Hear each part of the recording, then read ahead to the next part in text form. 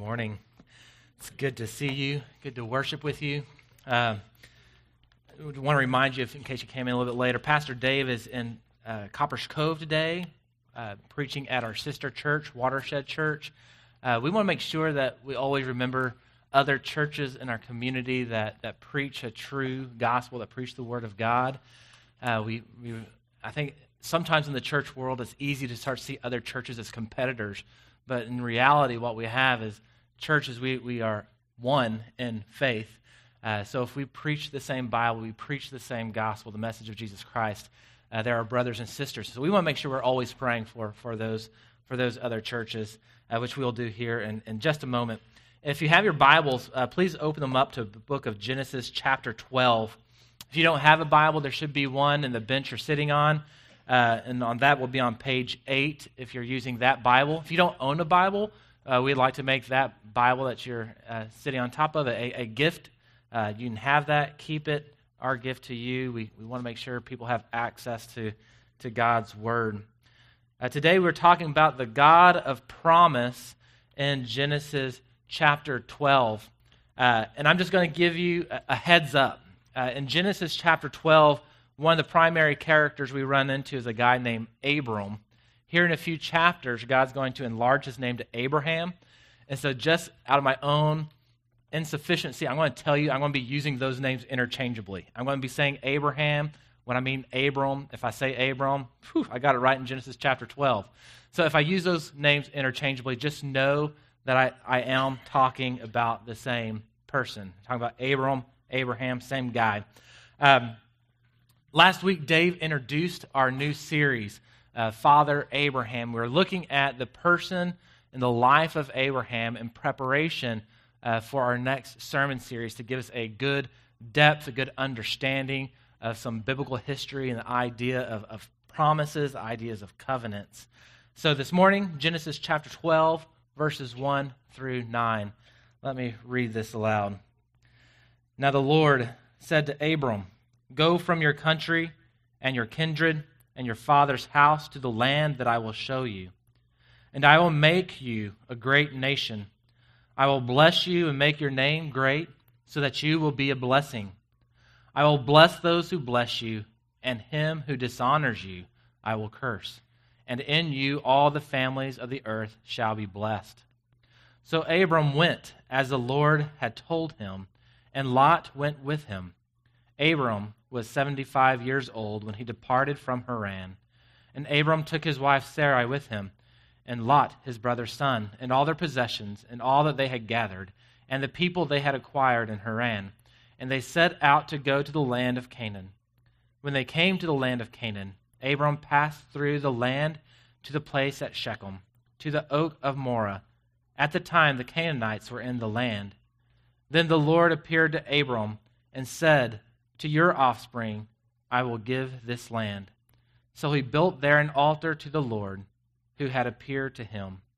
From there he moved to the hill country on the east of Bethel, and pitched his tent, with Bethel on the west and Ai on the east. And there he built an altar to the Lord, and called upon the name of the Lord. And Abram journeyed on, still going towards the Negeb. This is the word of the Lord. Thanks be to God. Let us pray. Heavenly Father, we do thank you that we are not alone in Killeen, Texas. We're not alone in the world. But Lord, you have so many other bodies out there who have faith in you, who believe in you, who share a true gospel of Jesus Christ, who preach a true word from the Bible. So Father, at this moment, as there are churches all over our community preaching truth, we pray, Lord, for strength and clarity from those ministers of the gospel proclaiming your word. We pray for Dave in Copperas Cove. And Father, we pray for ourselves here as we open the word of truth, that we might be encouraged, that we might be challenged, that we might be convicted to live a purer life for your name's sake, O Lord. And we pray this in Jesus' name. Amen. So as we turn to Genesis chapter 12, really the focus of these first 9 verses are upon God and the promise that he makes to this man named Abram. So as we go through, we're going to look at three different aspects in this passage. We're going to look at the God of promise, this God that came to Abram. We're going to look at the promise itself, and then we are also going to look at the promise received. We're going to look at the God of promise, the promise itself, and then the promise received. So, first of all, this God of promise. If you look in Genesis chapter 12, verse 1, it says that it is the Lord who came to Abram. And in your Bibles, if it's like mine, the word Lord is written in all caps. So if you're somewhat new to the Bible or you want a little trivia, the reason it is in all caps is because it's trying to let us know what Hebrew word is translated here. Because there are many words in Hebrew that can be translated into Lord.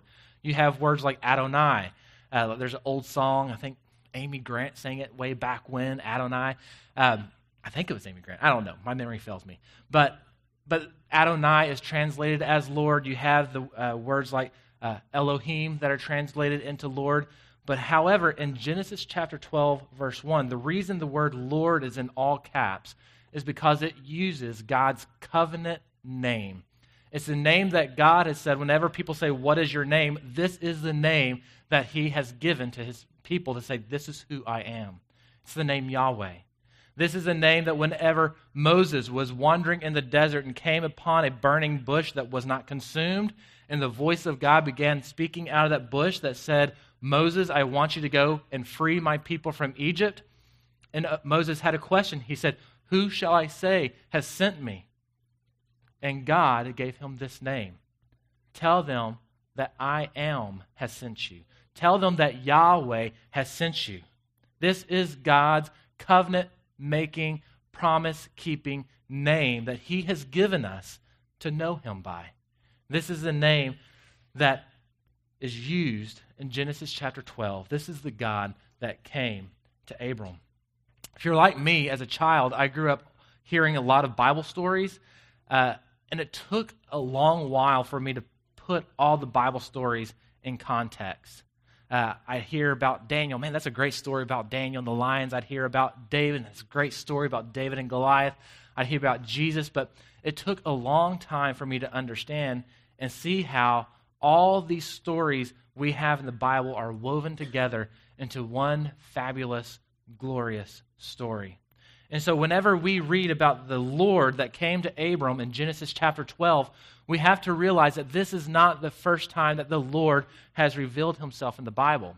So I want to spend a good part of this morning talking about the background of this Lord, of this great I am, of this Yahweh, this covenant-keeping, promise-making God that we see in Genesis chapter 12, verse 1. We're first introduced to this Lord, to this God, in the book of Genesis chapter 1 because we see that the Lord that approached Abram is the same Lord that created all that we know, all that we experience, all that we can see, and all that we cannot see. We see that this Lord, this God, this covenant-making, promise-keeping God spoke the world that we live on into existence. And he filled it with all sorts of living creatures and growing plants and water that is filled with fish and birds that fill the sky. And the Bible tells us in Genesis chapter 1 and 2 that this creator God also created humanity. But humanity is set apart from the rest of creation. Humanity, man and woman, is different from everything else that is on the earth because humanity alone is made in the image and the likeness of God. If you are new to the Christian faith or not in the Christian faith, and you're saying, man, I've always wondered why Christians stand so much for pro-life issues, this is why. Because we believe that every child, regardless of their race, ethnicity, nationality, wherever they may be, whoever they are born to, are made in the image of God. They are stamped with dignity because they are in God's likeness. Whenever you meet any other human being on this earth, regardless of where you meet them and what circumstance, that human being doesn't have to earn your respect. You give them respect. Why? Because they are made in the image of God. Now, they might hence lose respect because of their actions, but humanity has a dignity because we are made in God's image. And the Bible tells us in the first chapters of Genesis that when God created man in his own image, he planted a garden for them on earth. Not all the earth was a garden, just this one spot called Eden. He planted Adam and Eve here, and he gave them instructions. He said, I want you to work this garden.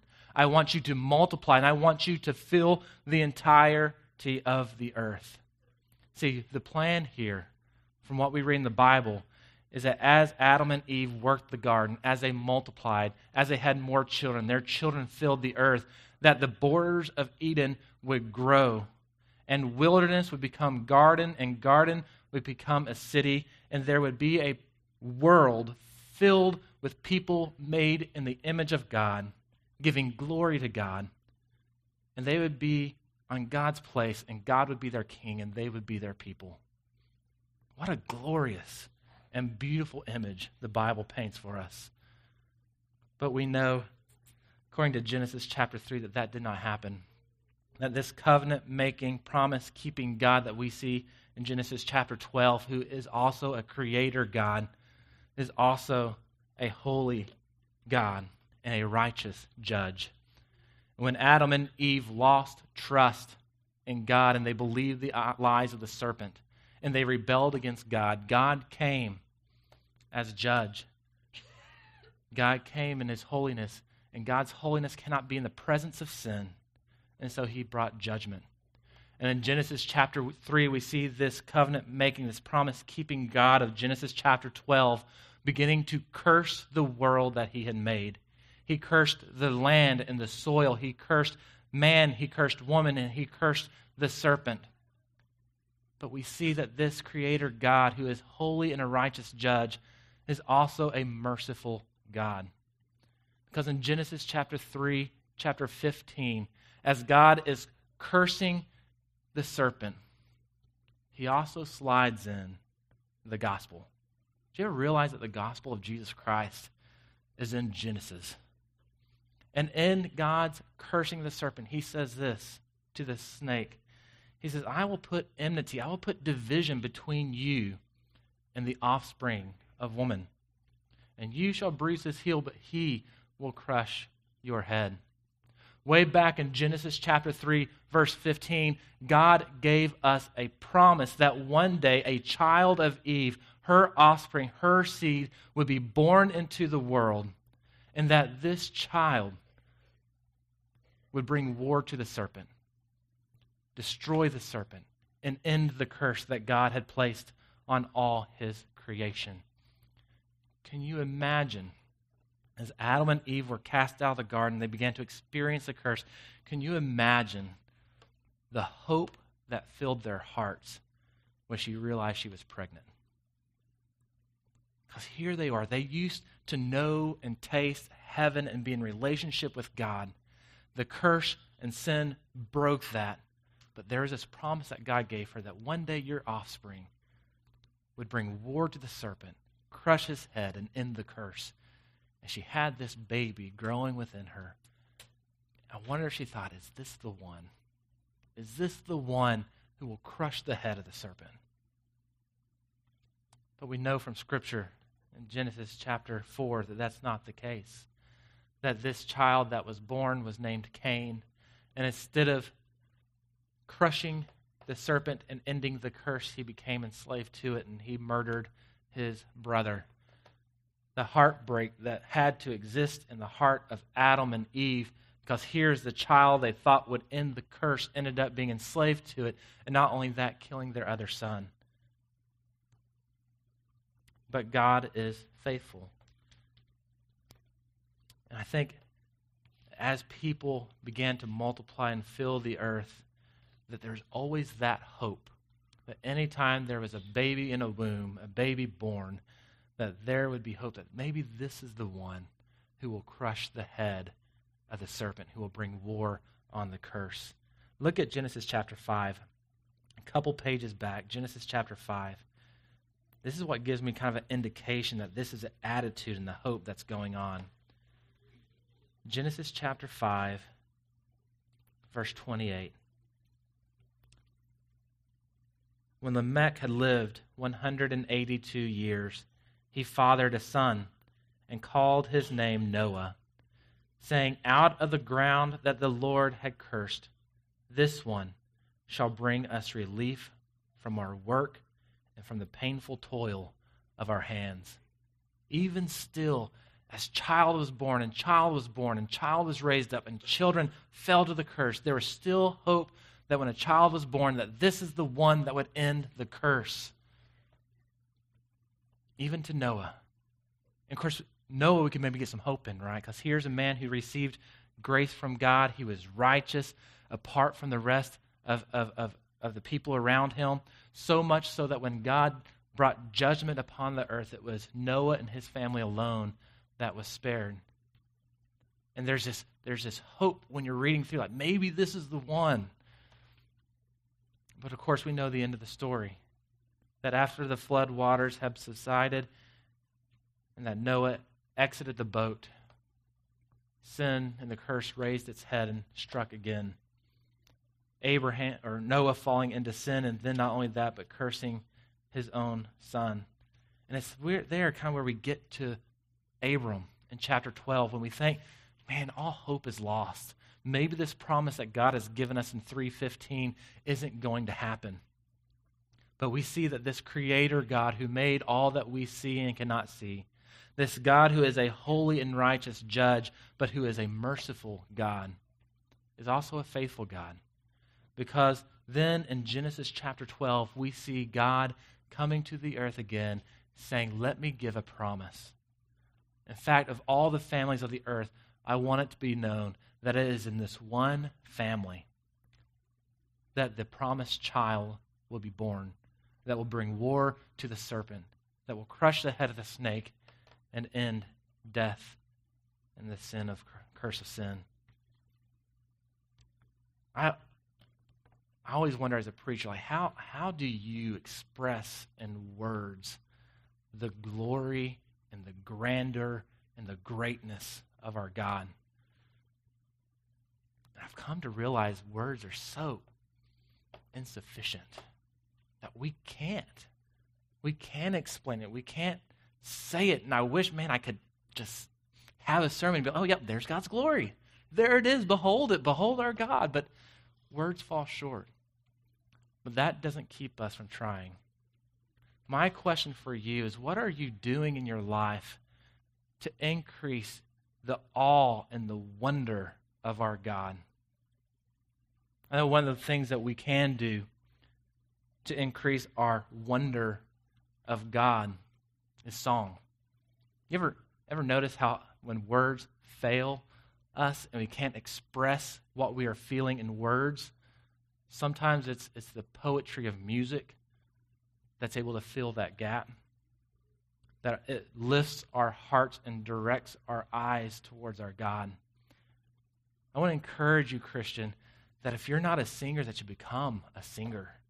I think one of the greatest gifts I was given on this earth is parents that loved music. That whenever I was at home, there was always a song being whistled, a hymn being played on the piano, but music was a part of our lives, not an official part of lives, but it bled out of my parents to where I could hear it. In fact, I was at my brother's house just yesterday, and he's doing that decluttering thing where you just like go through all your stuff and get rid of as much as you can. And he's like, look, my books, they fit on one shelf. And so I went over there and I was looking at his books, and I found this old Bible. It's one of those like cheap gift Bibles that they made back in the 80s, and it still exists. And I thought, man, you still have this? And I started flipping through it because I recognized it. And inside this Bible, there was this little sheet of paper, my dad's handwriting on it, and it had different hymns written down with the page numbers over they were in the hymn book, because he not a professional musician, was willing in our church to say, man, I'll start the songs if no one else is willing to. Small church of like 20 people, I'll sing.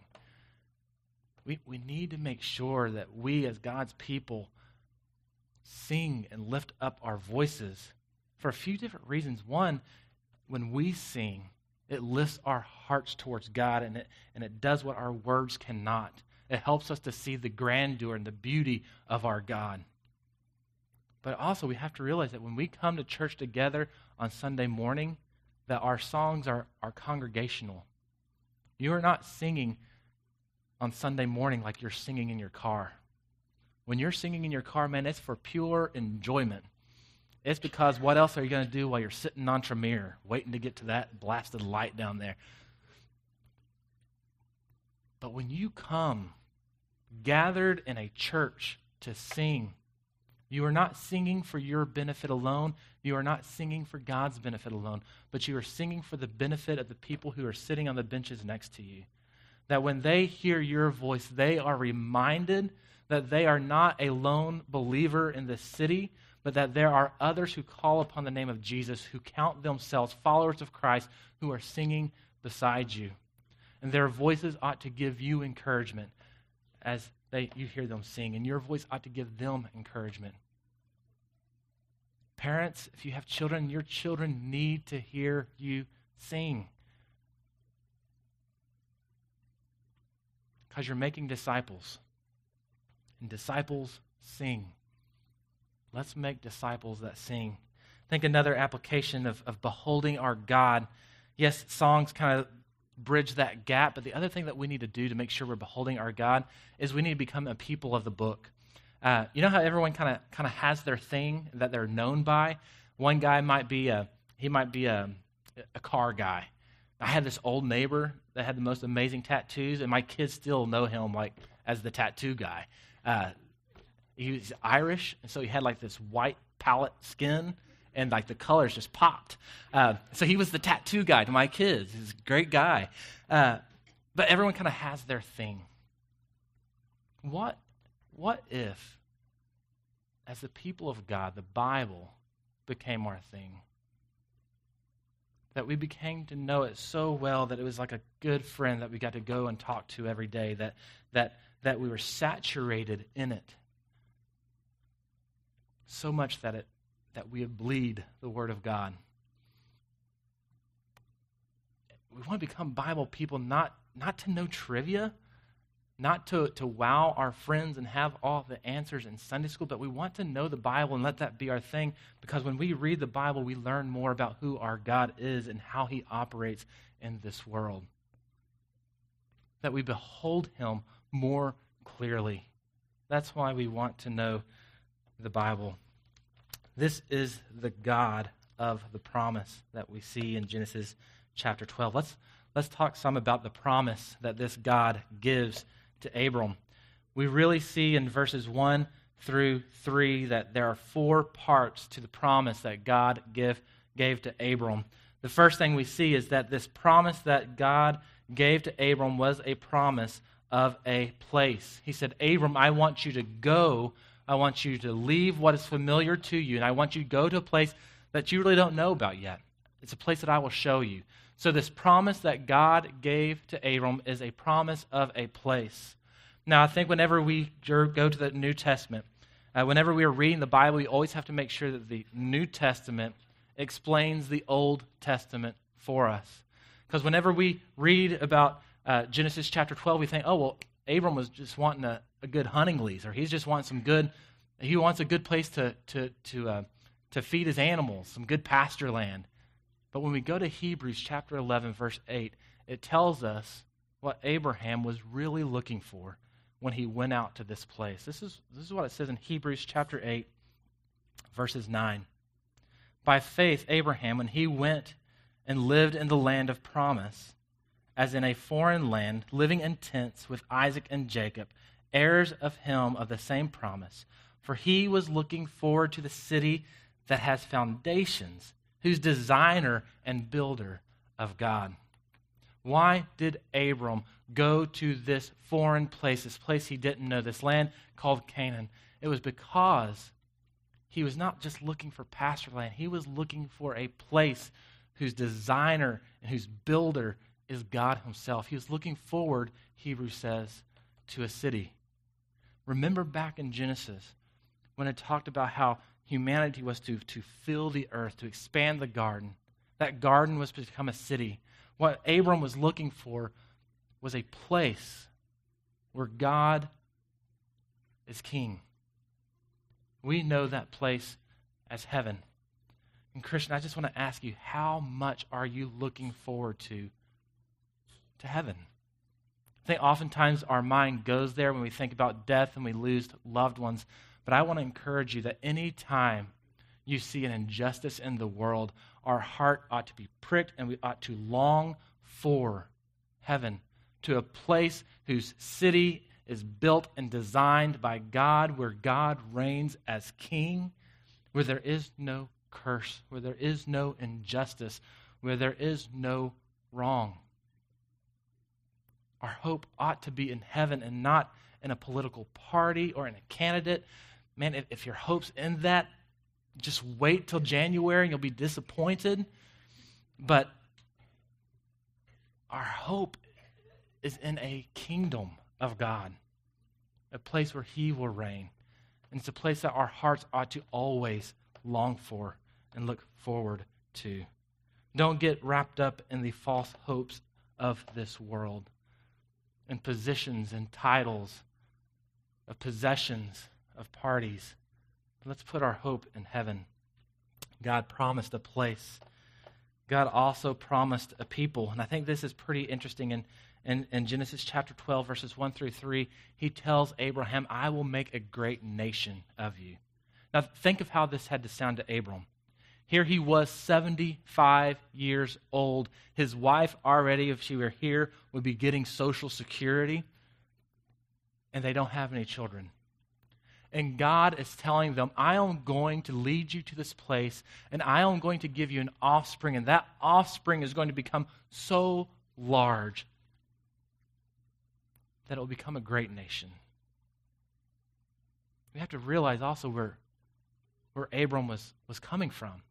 He was coming from Ur and from Haran, where he worshiped this god called Nana. I know, sounds like your grandmother, right? Nana. But Nana was the god of the Chaldeans. It was a moon god that was worshipped, and it is believed that this god was a god of fertility. And for years, Abraham, according to Joshua chapter 24, with his father, worshiped this god, all the while worshiping this god of fertility while his wife was barren. And here comes God coming into the picture and saying, let me show you how big my grace is. My grace is so large and so encompassing that it will give you what your other God cannot. And out of your body, Abram and Sarai, you will have children and a nation. We always have to realize that God's grace to us is greater than we understand, is greater than we can comprehend. One of those old songs that my dad used to lead in our old country church was called Count Your Blessings. And I think that is one of the practices that we as God's people need to be involved in. We need to be able to count our blessings to see the greatness of God's grace in our lives, especially today. I know many of you have past experiences that make the summer months very difficult. That there are triggers in your mind and your emotion that makes you think of deployments and of stress and of lost friends. I know others I was talking to recently that the summer months remind them of another lost loved one. Not related to the military at all, but a child that died after the summer. And like their memories of summer is of the last memories of their loved one playing in the pool and watching fireworks. And I think sometimes we get so wrapped up in the hardness of life that we forget how good and how great God's grace is. And so what we need to do is make sure that wherever we are in the practice and in the habit of counting the blessings of God that are around us all the time. No matter how little they may seem, they are still gifts from our God because God's grace is always bigger than we can ever understand. It's true in the little blessings of life, and it's true in our sin. I know some of you might think, I might follow Jesus, but my sin is too great. That I've gone too far. that I've broken that relationship forever. And Scripture tells us that it's impossible. That God's love for you and His grace for you is greater than your sin. And that you can have forgiveness in Him. As people of God and people of the promise, we need to realize that we have that in our lives. We also realize in Genesis, in this promise, that it was a promise of a place, it was a promise of people and of God's grace. It was also a promise of a great name. We see this in Genesis chapter 12, where we just left Genesis 11. If you know Genesis 11, it's the story of the Tower of Babel, where people across the earth came together to build this great tower that was to reach the heavens. And the reason they wanted to do that is because they wanted to make a name for themselves. They weren't too successful in Genesis chapter 11 because Scripture tells us that they were trying to build this tower to the heavens. However, God had to come down to see the tower. But their goal and their hope was to make a name for themselves. And they failed miserably. And we find that when we try to make a name for ourselves, we too will fail miserably. But here is God in Genesis chapter 12 offering His grace and saying, I will make your name great for you. I will give you a great name. We have to realize that when we believe in Jesus and we are followers of this God of promise, that the name we are given is a great name. That we become co-heirs with Christ. We are like princes and princesses in God's kingdom that He has put His name upon. So no matter what family you come from, it doesn't matter if there is dysfunction in that family and you feel like your name is not worth much. Here is God saying, I will make your name great because I will give you my name. It's a promise of making a great name, a promise of a place, a promise of a people. And the ultimate promise in Genesis chapter 3 is that in Abram's family, all the people of the earth will be blessed. All the people of the earth will be blessed. We see the storyline in Genesis to the New Testament, where it was Adam and Eve, then to Seth. We see Noah. We see Abraham, of God's faithfulness of keeping His promise to crush the head of the serpent. But when we get to Abraham, that family line continues to Isaac, to Jacob, to Judah, to Boaz, to Jesse, to David. And as we follow that family line down through history, we end up at Jesus, the child of the promise, who's going to go to war with the serpent who crushed His head on the cross, but was bruised in the process. We have to realize that when we are a part of Christ through faith, that we are a part of the fulfillment of the promise in Genesis chapter 12. That we are the peoples of the earth who have been blessed through the seed of Abraham, through Jesus Christ.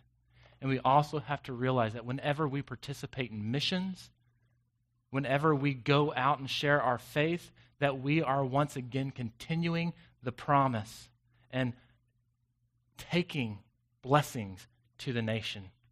This ought to remind us that whatever we do, whatever your job is, whatever your spheres of influence is in your life, as you go out and you are living your faith out and speaking of the greatness of our God, you're also a fulfillment of that promise of Abraham in Genesis 12 and in Jesus Christ.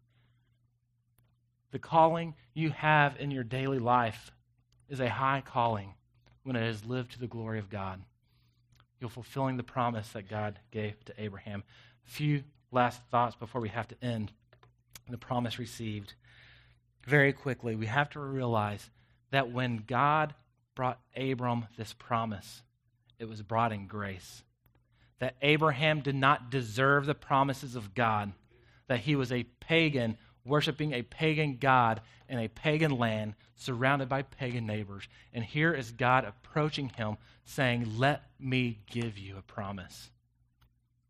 If you are here today, we need to realize that we have nothing to bring to God. We have nothing to say, look at my righteousness, look at my goodness. But yet God is still standing and offering out a promise to you, saying, come a part of my family. I will make your name great, and you will have this promise of inheritance of a city where God is king, where the curse has no effect. The promise that God gave to Abraham is a promise of grace that Abraham received through faith and then expressed in obedience. When God gave this promise to Abram, what did he do? He left. He left Haran. He left his father's household, and he went to this land that God promised. We have to ask ourselves, do we believe in the promises of God? Are we obedient to the commands of God? And finally, are we living as pilgrim worshipers? Verses 4 through 9, Abraham goes out among the Canaanites, and he is living in his promised land that God has given to him, but he is living there as a pilgrim, as a stranger, as a sojourner. We have to realize as God's people that this world is not our home as it is now. This world is not our home, and we have to make sure we do not hold on to the things of this world as if they are all that will ever be. But realize that we too, like Abraham, our faith is in a coming city where God will be king. And we need to live as pilgrims in this world for the glory of God. Let us pray. Heavenly Father, we thank you for the promises that you offer us in your word. We thank you for the fulfillment of those promises in Jesus Christ. I pray, O Lord, that we will be a fulfillment of that promise you gave to Abraham, and that we would bless those around us and bless all families of the earth. We pray this in Jesus' name. Amen.